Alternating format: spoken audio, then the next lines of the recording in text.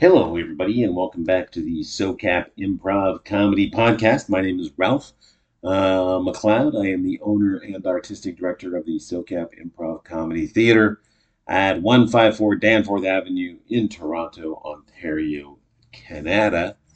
We are above the Black Swan Tavern on the second and third floor. We do improv classes. We have shows, corporate events. You can rent our theater and put on your own show. Oh my goodness, it's a great place to come and hang out. And we do improv. We teach improv, but we there's more of a focus, I would say, on people who want to use improvisation not to become the next Tina Fey, but who want to learn how to use improv, the skills that improv teaches, to help become better communicators, to increase creativity, to find new ways of thinking and interacting. And for that, absolutely, improv is great. I like to say, get out of your head and into the moment, overcome your self consciousness, and embrace your self confidence. And I think improv is an amazing tool for doing exactly that. But like everything, it's if you come to one improv class, you might get a sense of what's possible. That's what I like to leave. Like when people come to me and they do one class, I like to say, if there's something about yourself that you want to change, what I hope you leave here today understanding is that's possible.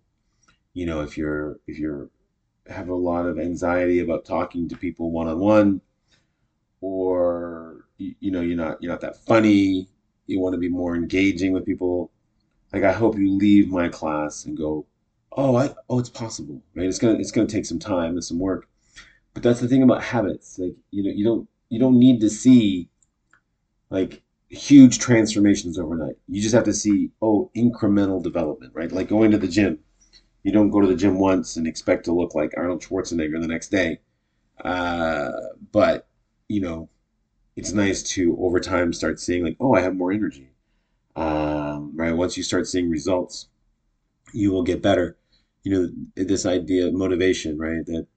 That for, it's not motivation does not precede action. Action precedes motivation, or results precede motivation.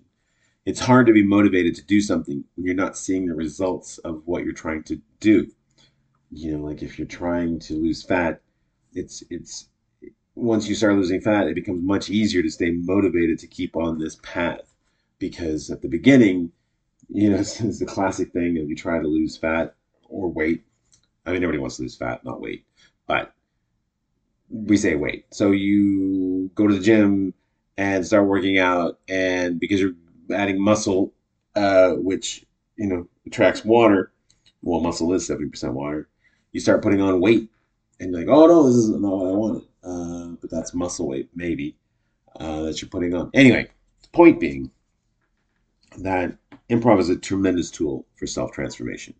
But like everything, it takes time and it takes practice and doing it over and over and over again to eventually change the defaults in your body, change your conditioning, unwire certain conditioning that is detrimental to you or to one, and replace it with conditioning that is more um, to your liking, shall we say, right? Like in my experience, we're mainly conditioned to be to affect people, like to be seen as being impressive or helpful. But we're trying to act on people. We're trying to get our needs met by altering other people, and that, in my experience, doesn't work. It'll work in certain environments and probably with certain people. At work, it's probably good. At school, it's good. But out in the real world, we if you just impress people all the time, you just come across as a smart aleck, which nobody likes. So one of the things the conditioning is for me, it's less. Oh, here's a person. Let's see if I can make them like me, and it's more like here's a person. Let's see what this interaction brings, right? And then and not having an agenda every time you meet somebody, just letting it be whatever it wants to be. Uh, that's for me a very powerful way to live, And but it does require that you be okay with certain people not liking you, and that's hard. As an empath, that's a very hard thing. And part of that for me is understanding that it's not personal. If someone doesn't like you for whatever reason, it's not personal. Just the way people that you don't like, it's not personal. For some reason, that's not your person. They are the person for other people, but not for you. Anyway, I'm digressing. Today, I wanted to chat about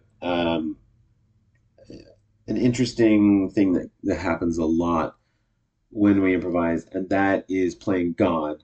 And by playing God, I mean, in this instance, calling into existence characters or animals, particularly people and animals. And then because you've created them, you've called them into existence, you get to treat them a certain way. And you will, as a performer, as a person in a class, be judged on how you treat these people and animals, etc., that you create. And it's particular. It's almost like I'm thinking it's pretty much exclusively living creatures, but it's other human beings and animals. These are the two things that people will create in a scene, and then treat them a certain way. Now, years ago, it was a very common practice that anytime a baby was created in the scene, somebody would immediately, it's terrible to even say it, but they would, uh, they would, I can't even say it. They would not treat that baby well. I'll put it that way. Uh, and It was, people did it because they thought it was funny. It was never funny. It was always just like, it made everybody feel terrible. So here's the classic example, I guess, now that you will hear quite often is a character, in order to affect another character, will say, "Oh, hey, um, I'm sorry that I hit your dog." And so in that moment, you've created an animal. It's not real, of course, but you've created it. You've called it into existence by, "Oh, your dog. That's so lovely." And then backing over it with your car. And whatever the intention is when that happens, it's not funny, and you will be judged harshly for it.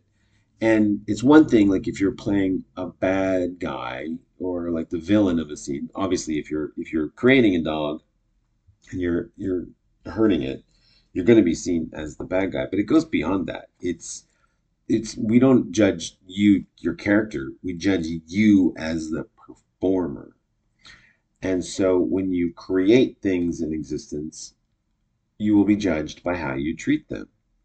So, so in my class once there was a person who said, my dog, he ran away. And everybody watching this was like, "Ooh, what happened to the dog?" And because I guess the feeling or the our expectation, that's the word, my God, was that the dog died, that he ran away, and somehow something bad happened to him. But all you have to do is say, "Oh, well, he ran away. Yeah, but then he met this really nice family who took him in, and now he's very happy." And then everybody feels like, "Oh, okay, good. Oh, the dog is taken care of." And now your character can still seem like a sad sack who can't even keep a dog, but at least that dog got taken care of and went to a better home. And now we can enjoy the scene again.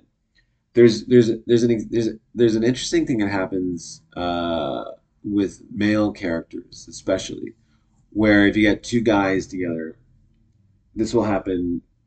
It happens regularly, like maybe a couple times a month. I have to have this conversation with people in my class where two guys will be talking, and one guy will say he'll basically offer up his wife to the other male character as like offering a drink. "Hey, would you like to make love to my wife?" I'm like, "Whoa, whoa, whoa, hold on, hold on. First of all, you've called into existence a character who doesn't exist. This is not like another actor. It's just two guys in a scene, and so one is making up that they have a wife, But then after he makes her up, he's offering her to his friend like he would offer a drink. I'm like, whoa, whoa, hold on. You've created a character. A character has no agency in the scene. They have no voice. They can't be taught. And even though they're not real, to us they are. And then the way that you treat that character is how we will judge you. And if you do that, not only will we just see you as not a nice character, but you as not a nice person, right? Because you know, whatever your intention is when you create your character, your spouse, and offer that spouse to a friend, there's a question of like, well, what are you doing? First of all, um, and it's interesting because it does kind of follow social hierarchies. Like if you create a character of your boss, and then tell us your boss is like a jerk, and then do something to that person, well, that's more palatable because you've given us a reason to dislike them because by setting it up. But certainly, if you create a character that like a child, an animal, a female character, if you're a male character, who either do have or seem to have less, um, I guess, agency or power on the social hierarchy, you'll be judged very harshly. Well, harshly, you'll be judged by how you treat them. And if you treat them poorly, you'll be judged harshly and poorly. If you treat them well, you'll be seen as a hero. So this happened to me in a show where one of my scene partners offered me his spouse in that just that way, and I said, "Well, wait, hold on. What does she think about this? Let's ask her. Let's find out what her point of view is, because maybe she's not into it." And then, and I even got comments afterwards like, "Thank you for doing that because that was really nice of you." Um, and so just be careful. Just be careful when you create characters, situations. You'll be judged by how you treat them. Similarly, if you're, uh, I guess I'm thinking about a dating scenario where you're meeting someone and they're asking you about your past relationships, and you start talking about every person that you've ever dated is a total jerk. Well, how do you think you'll be judged if you keep saying all your previous romantic relationships, they were all terrible people? Yeah. It's not going to go over so well.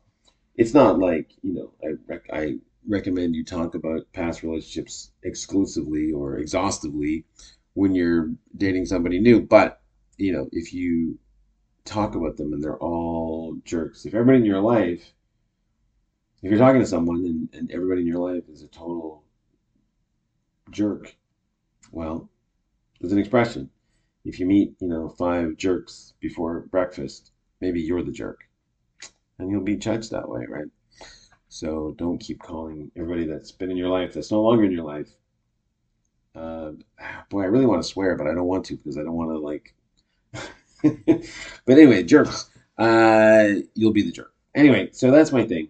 When you create characters or talk about people who aren't there to have a voice for themselves, you will be judged by how you talk about them to other people, whether that's on stage, whether that's in real life, right? By how you take care of them and bring voice to the voiceless in your interactions, right? Okay, well, that's it for today. Thanks, everybody. Look forward to seeing you next time. I don't think I did a sponsor. Oh well. Today's sponsor is the magazine for the well-dressed baby. That's right. It's Coo GQ magazine for all your babies' dressing needs. All right. Well, have a great week, everybody. Take care. Bye bye.